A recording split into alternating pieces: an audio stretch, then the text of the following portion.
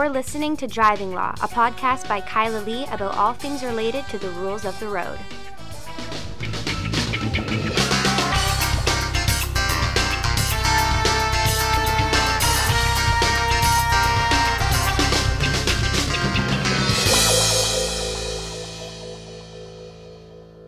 Hello, and welcome to another episode of Driving Law. I am Kyla Lee at Acumen Law, and with me, back by popular demand, for all the people that were complaining that they missed you, it's my co-hostest with the mostest, Paul Doroshenko. I'm so happy to be back. Are you? I am, and I'm also glad that, and I really am appreciative of the people who missed me on the podcast. There was one.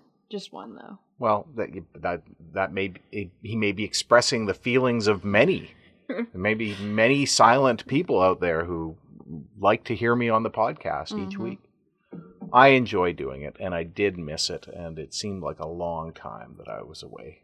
Well, I am glad that you're back, because it's a heavy burden to bear doing this all myself, even though I do it all myself when you're here, so... No, you have to line up guests, and you've got to phone people. You've got to get their time and everything lined up with your schedule. With me, you can just give me orders, and I'll probably comply. I tell you when you have to be here. Exactly. So I have a lot to talk about with you because you were away and you missed a huge announcement from the provincial government. Well, I was contacted about the huge announcement, and I was totally not prepared to be able to discuss it. So I told whatever radio station it was to call you. Oh. So hopefully they did. Probably not. Maybe, I don't even know what if we're talking about the same thing. We talking about the same thing? I'm talking about the increase to the fine for unsafe opening a door in a motor vehicle from $81, which was too low, to $368. 4 times as much. The biggest problem with that, okay, it's a lot of money, right? It's a lot of money. They hand out some of those tickets every year. It's an offense that a few people cause every year, and it's a problem. But that is so disconnected with the other offenses in the Motor Vehicle Act. Yeah, I mean, so $368 fine you can get for excessive speeding. You can get it for driving without due care and detention. You can get it That's a 6 demerit ticket. A 6-point ticket, yeah. Excessive speeding is a high-risk offense. You can get it for using an electronic device while driving. Also a high-risk offense with 4 points. There are 0 points for unsafe opening a door. Well, you're not moving your vehicle at the point. Is that the reason? Yeah, but there's lots of things that you can be ticketed for that have points that don't involve moving a vehicle. Anyway, $368. I mean, how do they justify that?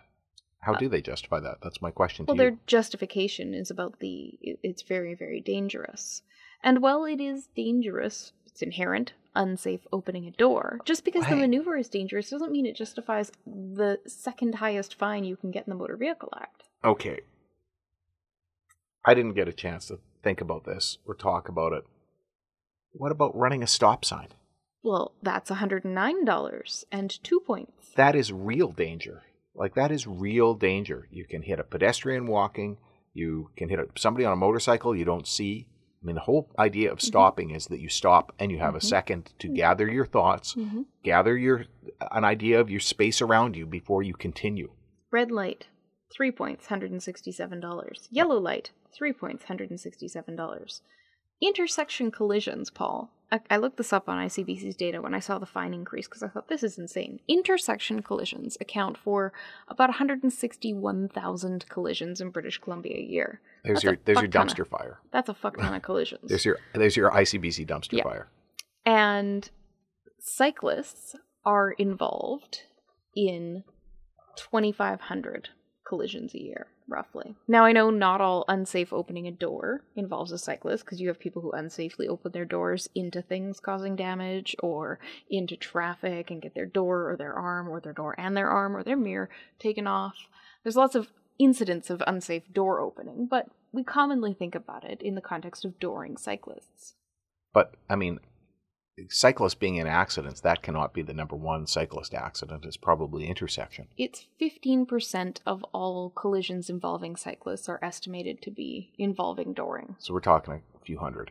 like 390 something tickets a year or incidents a year of dooring where a cyclist is injured or killed.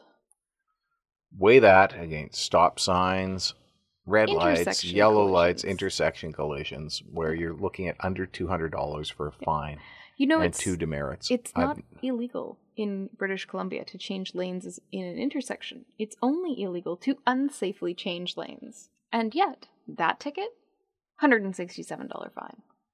You know, I'm often surprised, like, the police are always out there, and the advocates who are anti-driving sort of advocates are always out there freaked out about excessive speeding. And they're never freaked out about the red lights. And the police never put in, you know, they'll put police officers on a bus for a photo op, for a press release about investigating electronic device usage, which they just lump together as distracted driving. Yep. But they will never have an ad campaign about running red lights is killing people in BC. Running red lights is causing 161,000 accidents. Whatever. Well, it's not causing that many, but it's A probably lot. I bet a it's third. I bet it's at least a third. So, is causing 53,000 accidents in BC every year. It's far more dangerous than texting while driving. It kills more people than texting while driving. But boy, oh boy, you never hear them talk about it. Well, of course it's not very sexy. No. And police officers, you know, rightly complain that when they issue those tickets, that they can be hard to enforce, and much harder to enforce that, or much harder to uphold that in court than on an electronic device where you've got somebody and you can see that they're flipping through their Instagram. You think an unsafe door opening is going to be easy to uphold in court? If they're issuing the ticket after an accident with a cyclist, chances are they didn't see it happen, which means the cyclist is going to have to come to court and testify. You and I know how often civilian witnesses show up for traffic tickets, and then it's probably 60. It's probably 60% of the time. It's not unheard of. The rare occasions where they do witness it, and they've got all of that in front of them, are going to be those incidents where maybe it was safe. Maybe, you know, the car that the unsafe opening door hit was coming up too fast, right? There's lots of, you know, your mirror doesn't give you an accurate perception of what's behind you, so there's lots of explanations that a driver could give, not like, you had your phone in your hand, you had your phone in your hand. Well, if you're in a truck and the cyclist is right behind you coming up and then, you know, does the zigzag out to go around you and you go to open your door, you don't have enough time to make that decision. So there are defenses to that.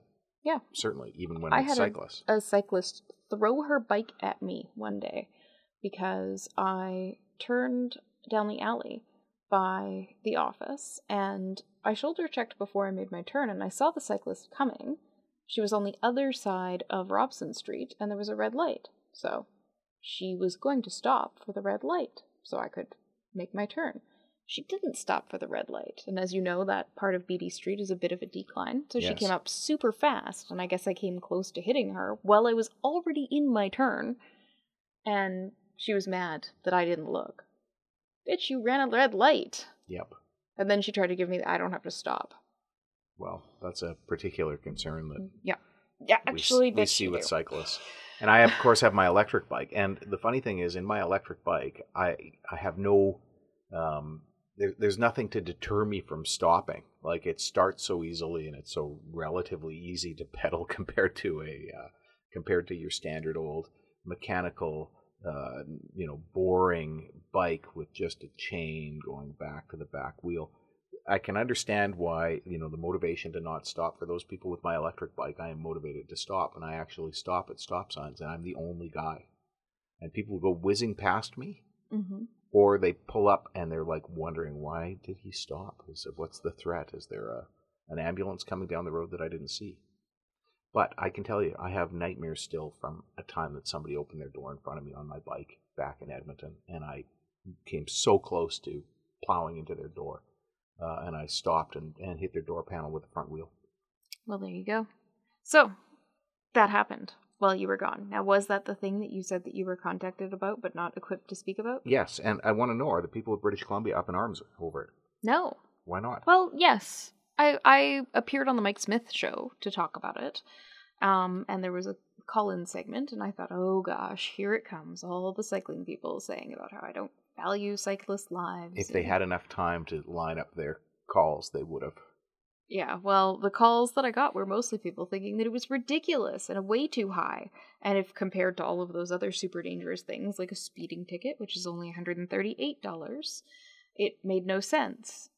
I'm surprised that the fines for speeding, excessive speeding, drive without due care and attention, drive without reasonable consideration for others, I'm surprised that those haven't gone up more in the last while, because it seems like it's been most of my legal career, it's been the same price.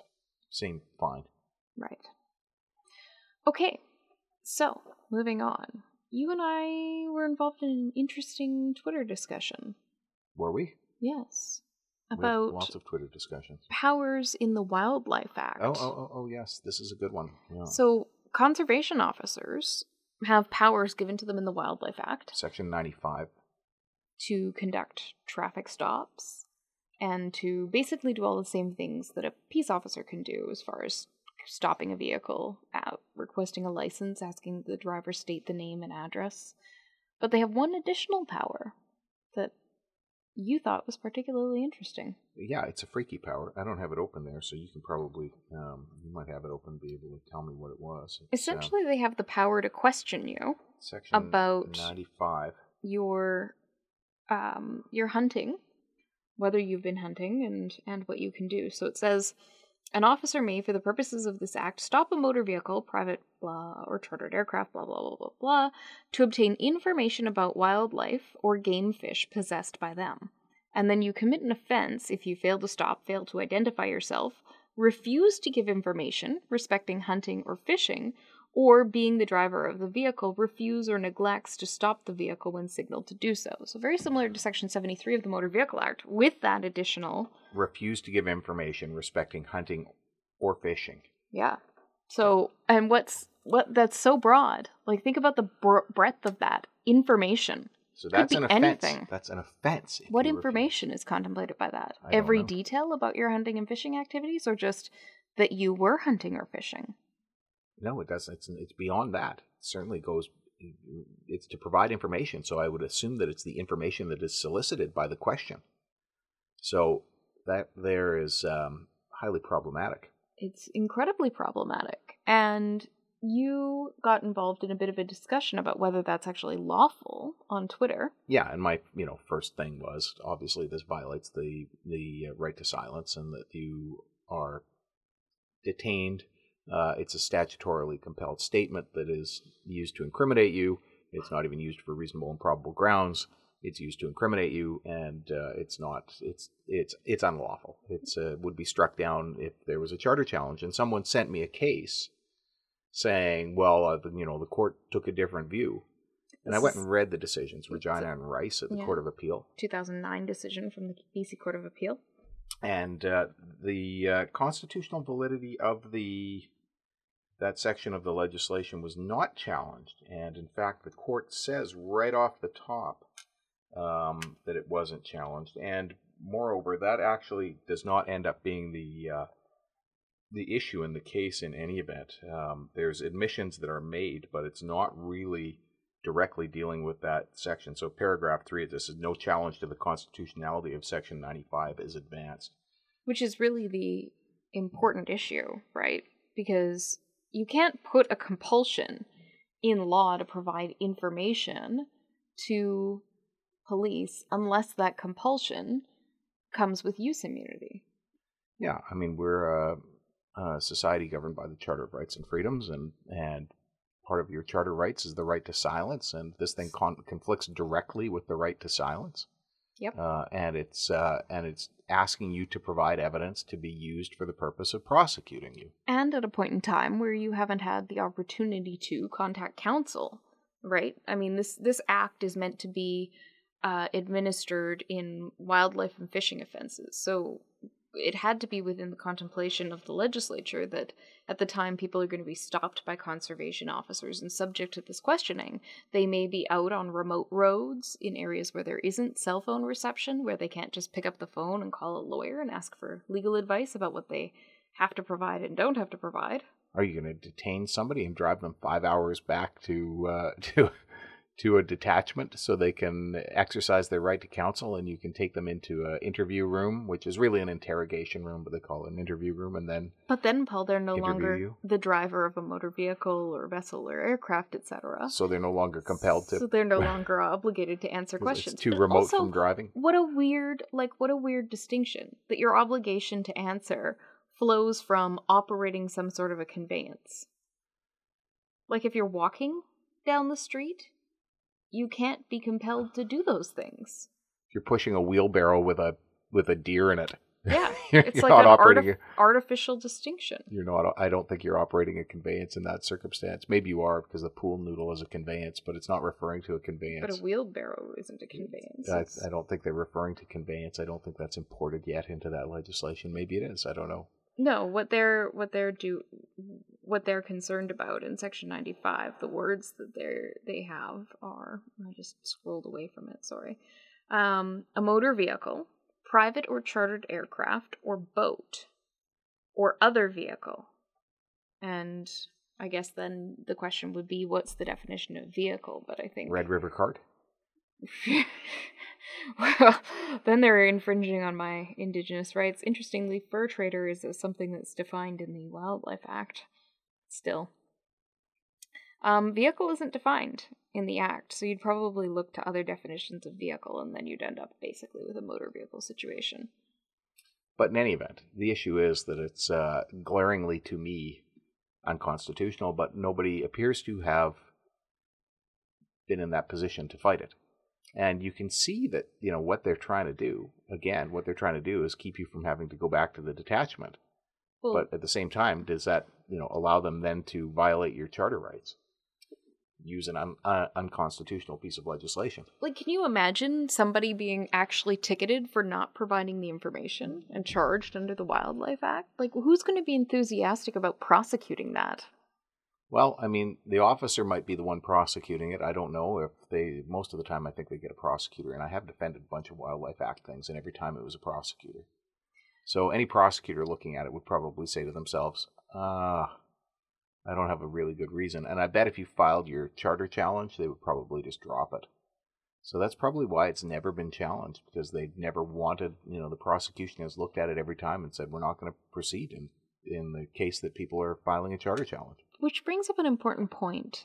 We have all of these laws on the books that are probably unconstitutional. This isn't the first example of it that we've talked about. We've also seen the excessive noise provisions just generally in the Motor Vehicle Act, and lots of other laws. Even I've had cases causing a disturbance under the criminal code where my client's just shouting and the prosecution drops it when I raise a constitutional issue. Because you can shout. There can't be a law against shouting. It's expression. But no, I there know. You go. There's a bunch of laws that are probably unconstitutional, never get challenged because the prosecution will drop it if you mount the challenge. But this is the problem. You have people who are self-represented, people who are represented perhaps by legal clinics or organizations that don't have the funding to do challenges and therefore don't mount them. You have people who are represented by counsel who just don't think of the idea of doing the challenge, right? It might not occur to everybody. As a lawyer, you might not have resources, and you have clients who hire lawyers who don't have the resources to fund those challenges, and the lawyers aren't in a position to do it pro bono. And people are being convicted, therefore, under laws that are probably unconstitutional, but aren't being challenged. And it creates this horrible thing, and this is like a common thing in our justice system, this horrible thing where if you have means, then you get a better defense than if you don't. How many times have you been in court and seen somebody about to plead guilty before your trial is going to start, or your lengthy sentencing or something like that?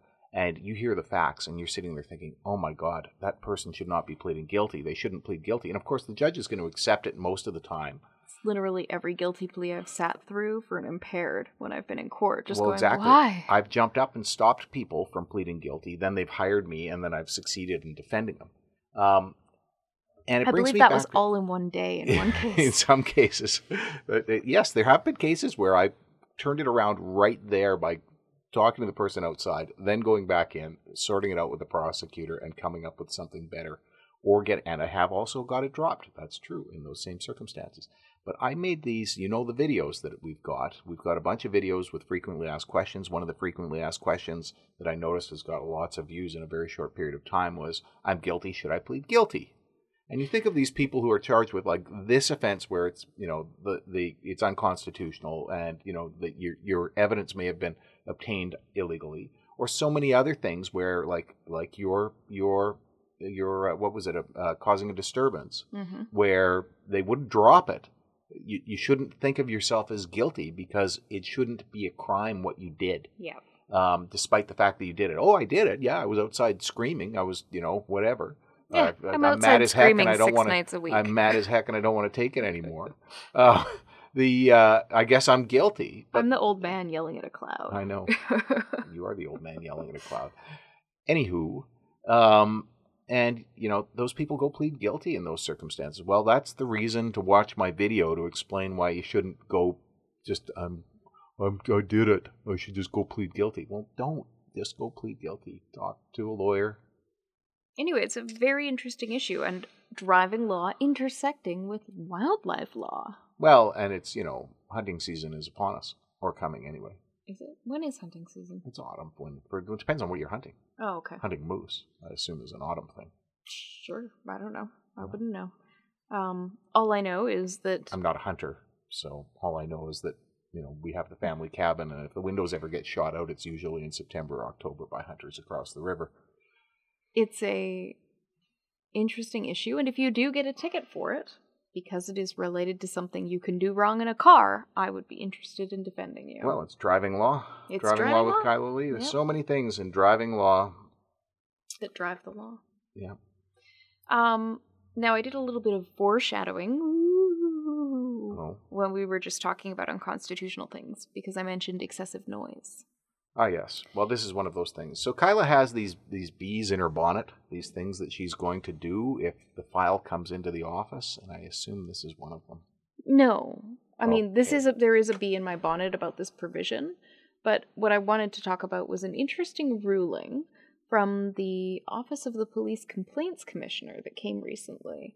I read about this on Facebook from somebody who is part of a car automotive community who'd been ticketed for excessive noise. And the issue was what Vancouver police are doing, and I think we've mentioned this before on the podcast, is they go around, they find these nice vehicles, usually, Porsches and Maseratis and McLarens, and they pull them over, and they say, your vehicle's making too much noise for the road, it's excessive noise, and we're going to measure it with a decibel meter. And the purpose of measuring it with the decibel meter is to find out how loud the vehicle is, so that they can then articulate that in court and also compare it to the Motor Vehicle Act regulations, because there's a separate offense in the Motor Vehicle Act regulations for having noise above a certain level. You're staring at me strange. No, I'm nodding. Oh, okay. I touched my chin thoughtfully. Oh, okay. Ah, that's what that was. I'm not used to you being thoughtful, I guess. Thanks, Kyle. So, when VPD officers measure the sound, what they do is they just do it at the roadside, where you have ambient noise from passing vehicles and wind, etc. And they ask the driver to get into the driver's seat and start revving the engine, compelling you to provide information. Yes. Compelling you to provide evidence. They hold it. Forcing you to participate in the production of evidence that's then going to be used against you. And they hold it down near the rear wheel where the exhaust is and measure the noise coming from there. Distance from the pipe, distance angle from the pipe, reflecting off the ground, reflecting off the nearby building, reflecting off the officer. So this is a very interesting issue because the Motor Vehicle Act regulations say that when tested using ISO standards in an approved facility, your vehicle cannot exceed these numbers of decibels. Yes. But VPD have not been using an approved facility because I don't think any one exists anymore since they got rid of the air care centers. I don't know that they were approved for that purpose. I think they probably were. They might have had one or two that were bays that were approved for that purpose. Who knows? But also, they haven't been adhering to any of ISO's standards. None. Which include, for luxury vehicles, talk about how certain types of vehicles, like Porsches and McLarens, because of the structure of the engine and other stuff, will actually appear to be louder on these decibel meters because it's measuring things besides just what's coming out of the exhaust. They're just fucking loud. And, you know, the guys on the Harleys and the revving their engines and stuff, it drives me crazy. I wish there was some realistic, fair, objective measure that they could apply, that it was a more smartly written piece of legislation. But yeah, they're not doing it right, and you and I have never felt that they were doing it right. And I guess it was, when was it? Summertime last year? It was a bit of a news story, and we kept getting calls from CTV and that, and they wanted to come down to the office because we've got a decibel meter in my desk drawer. Of course you do. Oh, of course we do. But just so we could show it, and of course we talked to your guest from one of these previous weeks, Grant Goccatro, about this before, and he's had concerns with it too. But then, you know, it comes and it goes. It seems to come and go with the seasons, and it comes and goes with VPD doing enforcement. Yeah, so VPD training. They have an enforcement problem now. Found to be lacking, yeah. So what are they going to do? They're going to have to retrain the officers, obviously. Hands behind their backs now, tied behind their backs. You can go out there and make all the noise you want right now because there's nobody to enforce it. I wouldn't say that. No, don't go make all the noise you want, because if it's clear that you're just intentionally being noisy, you can still be ticketed. I think there's other things you could probably be charged with. Is it showing causing a disturbance? Is it showing reasonable consideration for others? Well, this is the thing. Like, I think you could probably ticket under that. Yeah, I've always thought that too, because you're not showing reasonable consideration for pedestrians. Nope. And they are other road users. Now, speaking of things that we've talked about before, on which there have been developments, interesting development on the whole electronic device Tesla smart screen issue out of Germany. Yes. Well, it's old, but it's only got reported recently on Auto, Motor und Sport magazine. I speak German, and I know that means automotive sport magazine. Well, I think it means Auto, Motor, and Sport. Yeah. Yeah. So they're talking about the screen of a Tesla, and they're saying, you know, even though that it's firmly fixed in the vehicle, it is still considered an electronic device. And this was a circumstance where an individual was trying to operate his windshield wipers using the screen, the Zentralbildschirm, which is the central screen, and he then caused an accident. And he was sued and was fined. And the court found that the screen in the Tesla is an electronic device for the purpose of their legislation. And the reason why was because it's like an infotainment system rather than just a vehicle safety control panel. So that's interesting, because your car stereo is an infotainment system and an electronic device. In Germany, I guess, yes. Yes. Of course, in British Columbia, we've got an exemption there. But this is an ongoing thing that everybody points out the hypocrisy of. So hypocritical. You know, I looked at my cell phone for just a second to check the time, and I'm in a 1974 Toyota Tercel. There's no other electronic stuff there, and there's no clock.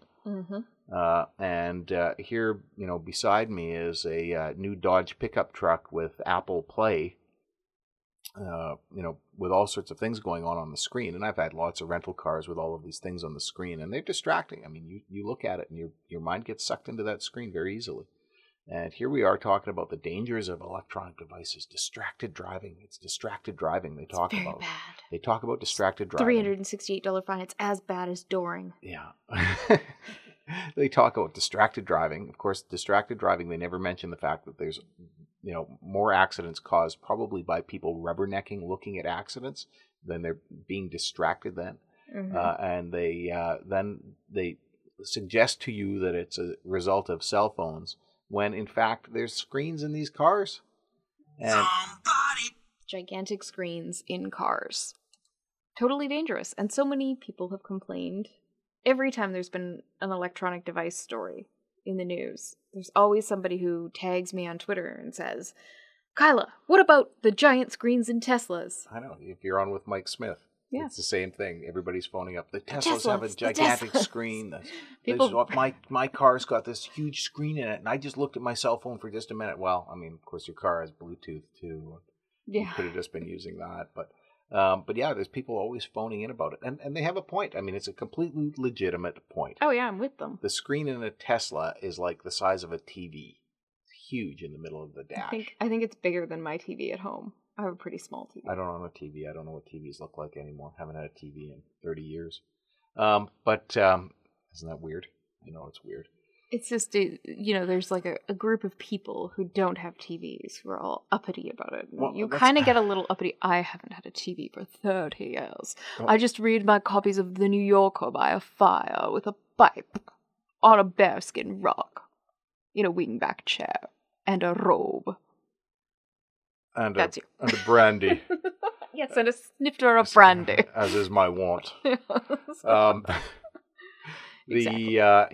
No, I mean, I couldn't afford a TV. That was the reason I didn't have one, and then I realized I was more productive without it, but I miss all those cultural references that you have because you somehow managed to get so much done and still watch TV. And still suck up TV like it's the bottom of it. But you work while you're watching TV. Yeah. I usually have TV on, like if I'm working at home, I've got TV on in the background. So there you go. If it's completely silent, I start hearing people talking in the street. So you should be able to watch TV on your Tesla screen while you're working and driving. I think I would be a better driver because I would be less worried about the work I'm not getting done. I don't know. Anyway, that was funny, and I don't really know how German Tesla drivers are going to handle that one. What are you going to do? You're going to they probably sell some nice piece of retrofit, some fabric that fits over it or something. Yeah, but you've got to refer 15 people to buy a Tesla before you're eligible to purchase it. Could be, but I think it'll be an aftermarket Tesla thing. Look at this lovely fabric you can get with the Tesla logo emblazoned upon it. You should get one that says "Lawyer told me not to talk to you." We should, and by the time that this is playing, I suspect that we are totally out of masks because we're down to almost nothing now. And I've used my mask a lot in the last little while, and you've written some blog posts about masks and getting pulled over and impaired driving investigations. Yep, and you were away. I already talked with Grant last week about that. So. I know, and I've been thinking about that, and I'm not sure that I agree with your conclusion, so I think we should discuss that at some point. It doesn't have to be this week. It can't be this week, Paul, because all we've got left time for is your favorite part of the week. It is. The ridiculous driver of the week. Woohoo!